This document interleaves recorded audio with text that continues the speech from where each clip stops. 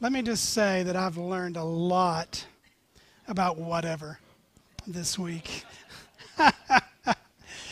This all started back last year when one of my memory verses had the word whatever in it. And I just remember just sitting with my journal, pondering that word, and, thinking about everything that word could possibly mean. And I just did a word search in my Bible and just found verse after verse after verse with the word whatever in it and how it meant something different in every different context. And I thought to myself, someday I'm going to do a sermon series called Whatever. And that someday finally happened for the month of October 2022. And I mentioned it last week.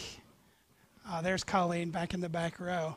And she started doing all these hand signs for W, whatever, that I'm too old to know about, whatever. And then I believe there was whatever. Was that one of them? Whatever?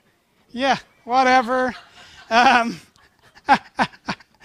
then I was telling one of the young baristas at Starbucks this week, I was working on my sermon, and they often ask, what are you working on? I told him, whatever. And he added to it. He said, oh, it's WEML, which stands for whatever major loser. And I just realized I was too old for this. So it can be a rather dismissive word. I still remember the first time in the early 2000s, I was greeting people as they left the church that Sunday morning, and this little 10-year-old girl came up, and I told her, good to see you. And I still remember her looking at me and going, whatever. I was like, now I know your parents, and I know they would not have this, but I was just kind of amazed. It can be a very dismissive word. It can also be a very apathetic word, like shoulder shrug, whatever, right? But I think we see in Scripture that it's a word of incredible possibility, a word that you can say with wonder, with your eyes wide open, like, wow, whatever, really? And I know that even we had a Stephen Curtis Chapman song playing called Whatever. Last night I was thinking, is this common? So I got on Spotify and I searched, and I found 10 different songs with the simple title, Whatever. It's not very original, is it? Except that one of them had 2 R's, and several of them had exclamation points. Lots of albums called Whatever. Countless songs that started with whatever you like, whatever it takes, whatever it is, whatever works. My favorite, Whatever Happened to Good TV. And the Doris Day classic, Whatever Will Be, Will Be. Que sera, sera. Congratulations, y'all. Yeah. So, but there's no way to know what's going on with the word without context, without tone of voice. And this morning, we have a verse that says, God does whatever. Now, if that was the whole sentence, God does whatever, he's just kind of, he's willy-nilly, just whatever. Or he's God who is not to be questioned. But if there's more to this sentence, God does whatever, blank. Doesn't what comes next in the sentence change everything? Right, all sorts of possibility. And I think the verse ends in the most amazing way possible because we have an amazing God who will not give the glory to another. And that's kind of the theme of Psalm 115. It starts with the call to the glory of the Lord, giving glory to the Lord. It actually ends with the word hallelujah, praise the Lord. That's the bookends. And in the middle, you have this God who does whatever he pleases to do. Wow. And then we have an entire psalm that kind of unfolds some of what the whatever is. So let's go that way. It starts with, not to us, Lord, not to us, but to your name be the glory because of your love and faithfulness. That's our human tendency, is to seek glory for ourselves. It was the human tendency in the days of the psalmist for the people to want glory for themselves. He is actually asking God, do not let any of your glory be directed to us. Wow, that's quite the prayer, isn't it? Not to us, Lord. Don't let us get any glory. And you kind of want to go, well, okay, just a little. Can we have just like 0.01% of the glory, just for a day? And he's like, no, not to us, Lord, not to us, says it twice, but to your name be the glory, because he knew their own unworthiness. He knew the harm that would come of them. As we sang, you will be humbled, right? And our most vain imaginations have us at the center of them, but in our best moments of looking up, we say, no, no, no, to your name be the glory. Why? He says, because of your love and your faithfulness. We do not love like God loves. He loves perfectly. We are not faithful like God is faithful.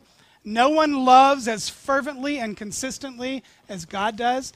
No one maintains so consistently and keeps their promises and is faithful as our God.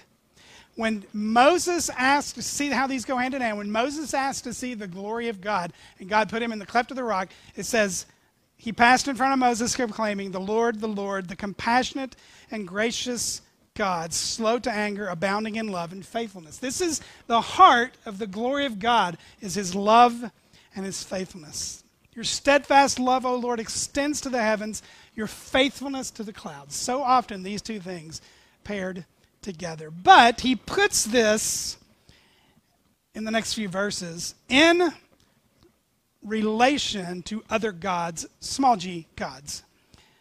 It starts with a question, verse 2. Why do the nations say, where is their God? Our God is in heaven. He does whatever pleases him. So the nations around Israel would have had their gods. Nation to the east would have had a god, to the north, to the west, to the south. They would have all had their own gods. Their gods were regional, if you will. Their gods had territories. Their gods had their people there.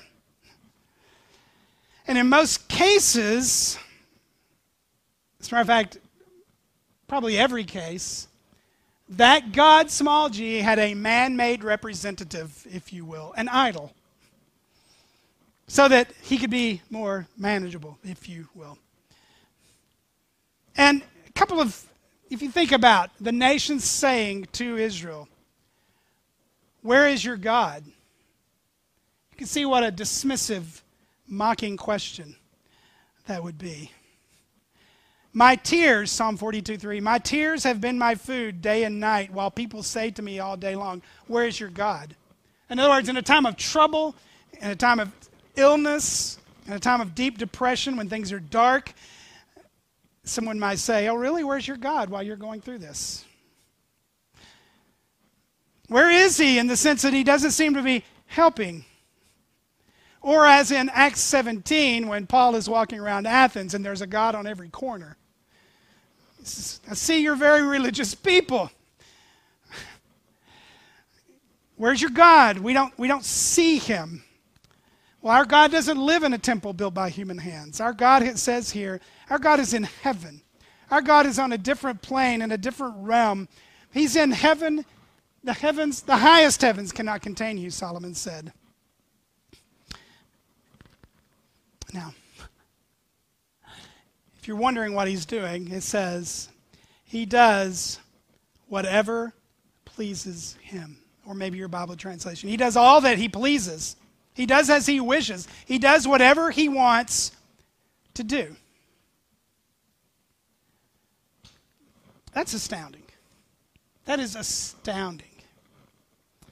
So you watch the news and you see a professional football player going into a local elementary school or middle school, and he's giving a talk.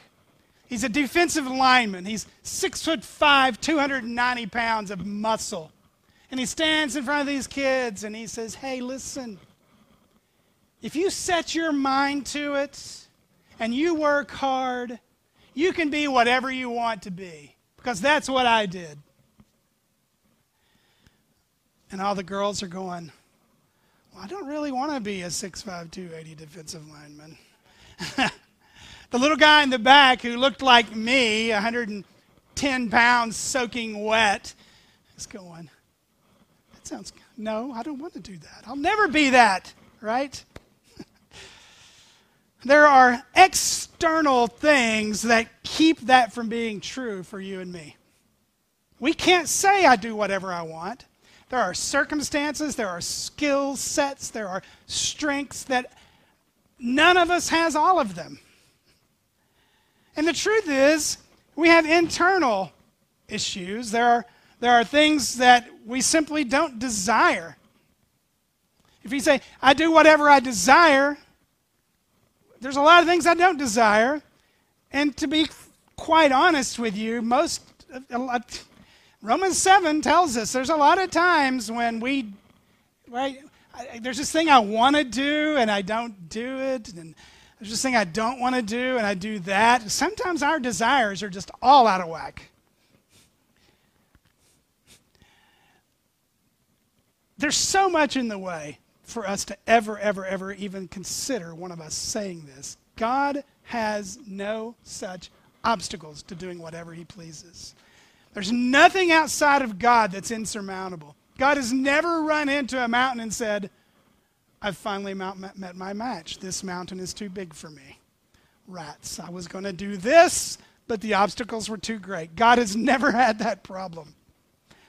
There's nothing inside of God that ruins his desires or gets him off track. He's never forced into something. He's never backed into a corner. God is never a victim of circumstances. What must it be like to actually do perfect pleasure perfectly? God's whatever will always include, verse 1, God's whatever will always include perfect love and faithfulness. But there's no obstacle that can stop him from that. Unlike what we read now. So the people who are saying, where is your God? Look what he says. Their idols are silver and gold made by human hands. They have mouths but cannot speak, eyes but cannot see, ears but cannot hear, noses but cannot smell. They have hands that can't feel, feet but cannot walk, nor can they utter a sound with their throats. Those who make them will be like them, and so will all who trust in them. So God says that the Lord has established his throne in heaven, and his kingdom rules over all. He has all jurisdiction in all the universe, and here we have these pitiful little idols of gold and silver. Look at everything an idol has but can't use. The idol has a mouth, eyes, ears, hands, nose, feet. But he can't see, hear, smell, speak, touch, or feel. There's this kind of comical section in Isaiah and both Isaiah and Jeremiah. I'll give it to you from Jeremiah 10. For the practices of the peoples are worthless. Listen how worthless this is. They cut a tree out of the forest. Got to the forest, cut down a tree. They take it to a craftsman who shapes it with his chisel. They adorn it with silver and gold. And then they fasten it with a hammer and nails so that it will not totter. My idol's going to fall over unless I attach it to something with a hammer and nails. Listen to this line. Like a scarecrow in a cucumber field, their idols cannot speak, and they must be carried because they cannot walk. Do not fear them. They can do no harm, nor can they do any good. They can't do harm. They can't even do good. They can't do anything. Because if they want to go anywhere, the person who made it has to strap it to his back and carry it. They take their God with them on their back because they made it with their own hands. That's the idol. He can't do whatever he pleases because he doesn't have a pleases or a do. And he says, if you make those, you will be like them. If you trust them, you will become like the idol. Isn't that a frightening, dangerous verse? The idol worshiper will become dumb and deaf and unfeeling. When we worship something other than our Creator, we become less human and more like the idol we worship. We are creative beings. We are sub-creators, if you will. But when we worship what we create, when the work of our hands takes on a godlike role in our lives, we can become less like our Creator and more like what we create. And we finished Revelation recently, and there was this verse in Revelation 9 that was so frightening. All of this stuff happens to get the attention of mankind, and it says, the rest of the mankind who were not killed by the plagues still did not repent of the work of their hands. They did not start worshiping demons and idols of gold, silver, bronze, stone, and woods, idols that cannot see or hear or walk. So their hearts had become so hardened by their idols that no matter what God did, they clung to their idol worship. So what can the idols do? Nothing. What can God do? Whatever He pleases. And our lives change depending on which way we look to worship. And He calls out to these different groups of people, verse 9, 10, and 11. All you Israelites, trust in the Lord. He is their help and shield. House of Aaron, trust in the Lord. He is their help and shield.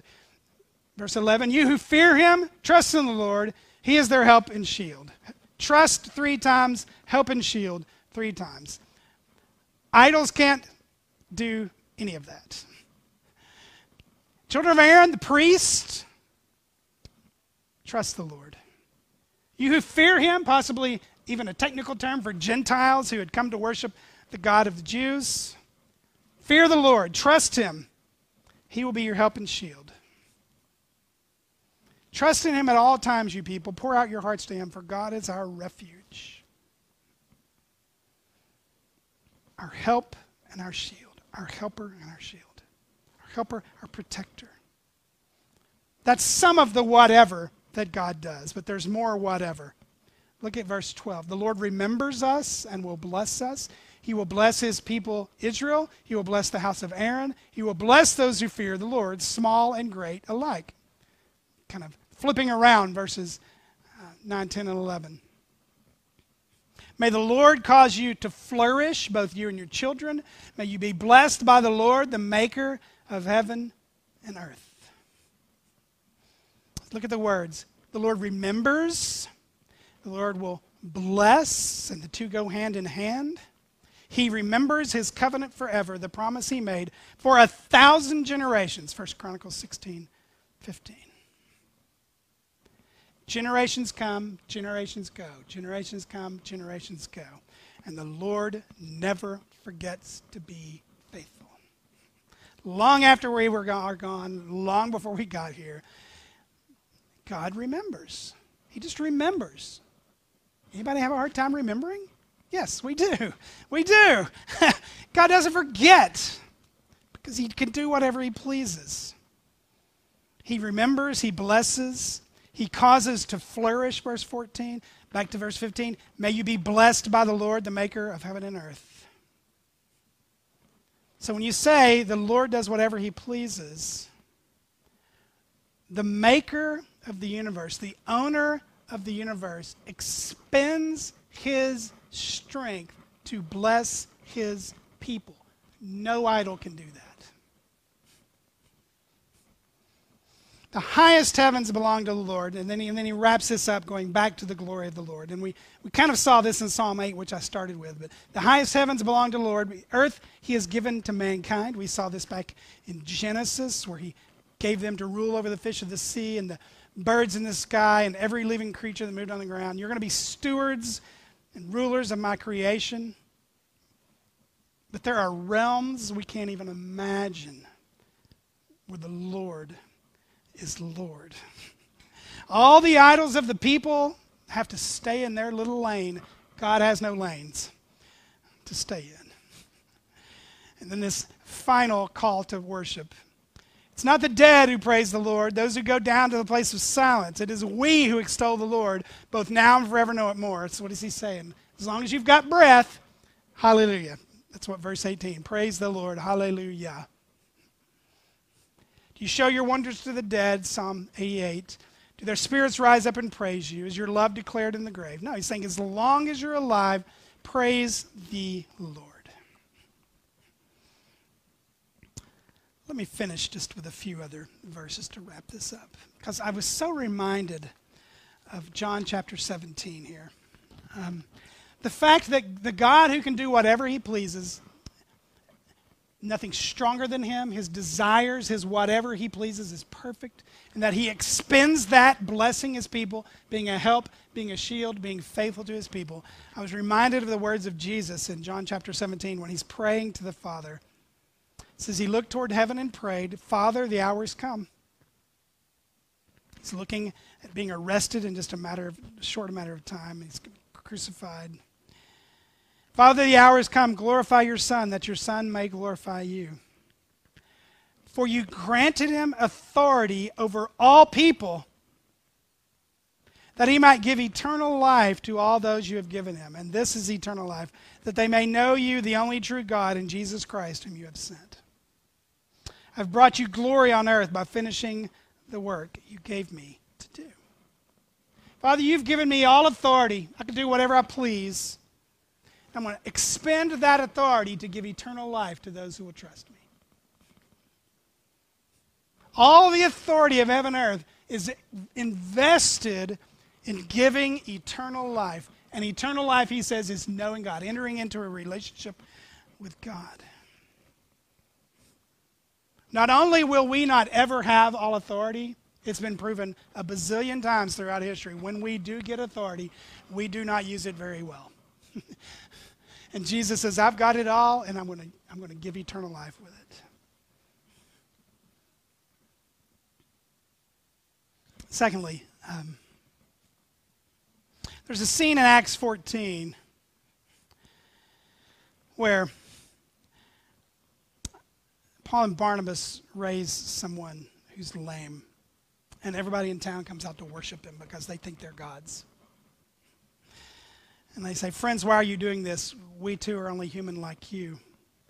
But we're bringing you good news, telling you to turn from these worthless idols to the living God, who made the heavens and the earth, and the sea and everything in them. This is Psalm 115, verse 1. Not to us, no, not to us be the glory. To his name be the glory. We're just people. So now turn from your worthless things. That's pretty pointed and in the face, isn't it? While you're at it, don't worship us and don't worship all that stuff either. And when you come to Acts chapter 19, you have this situation where Paul has gone into Ephesus and so many people are turning to Christ that the idol makers start losing business and stop making so much money. And there's a huge riot.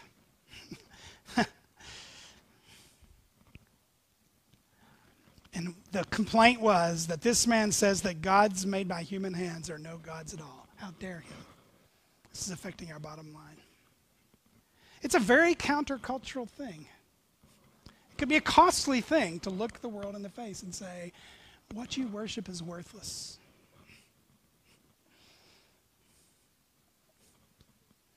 And lastly, I just want to say this. When we think about our own limits to doing whatever we please, there are certain limits that will just always be there because we live in bodies and we're weak and we get ill. There's strengths we don't have.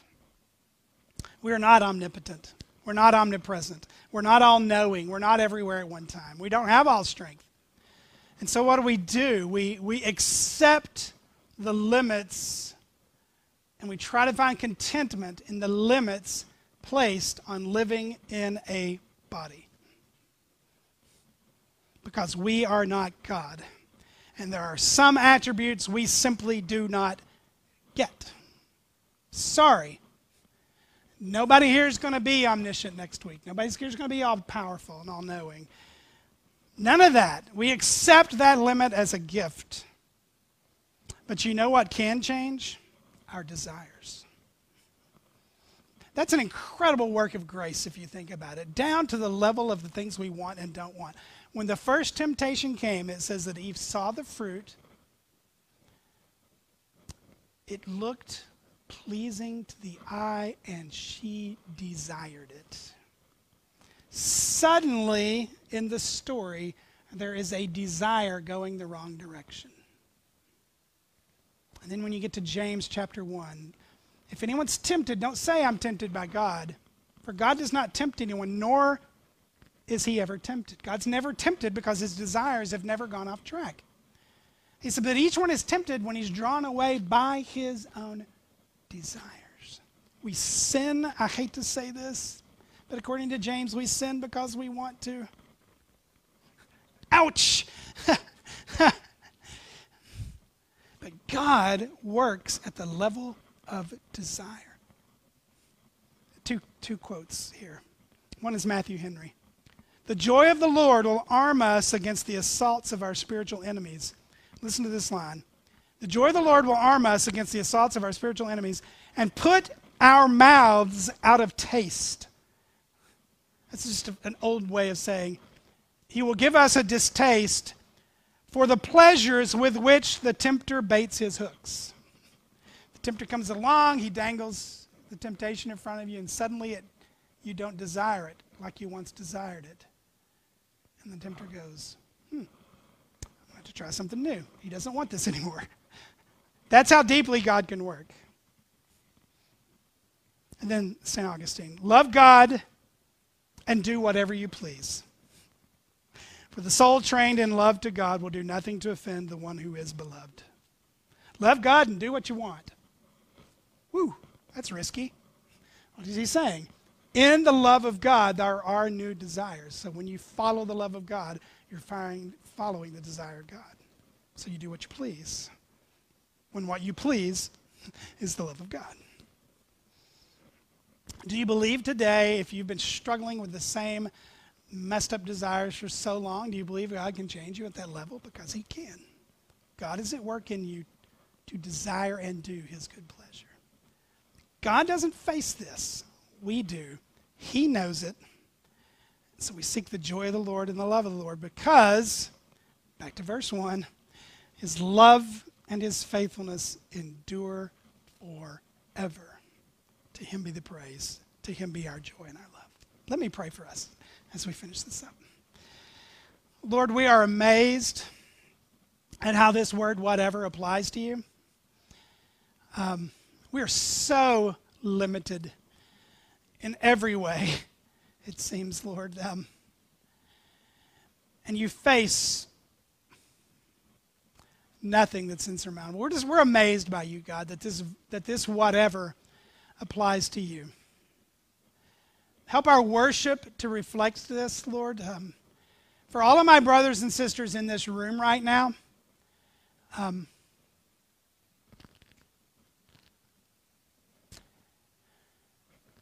increase our joy. Increase our love. May it grow deeper and wider and stronger. Change our desires, but they will be changed in the light of our worship, Lord. And if I know that our hearts churn out idols, it seems never ending. We constantly want to make you manageable. Worship the works of our hands, even worship the very blessings you've given us, and put them in a God place instead of just in a good place. So, Lord, I pray for my brothers and sisters that you would reveal to us our idols, that you would reveal to us our false gods. And I know that this is the human heart throughout all of time and through all places on the globe, but it seems that in this country we have developed the means to make just more and more gods. And I pray that you'd reveal those to us. Help us to confess that. Help us to see it for what it is. Help us to see, Lord, where the gods of this world have caused us to be less human, have blinded us, have made us unable to speak the name of Jesus.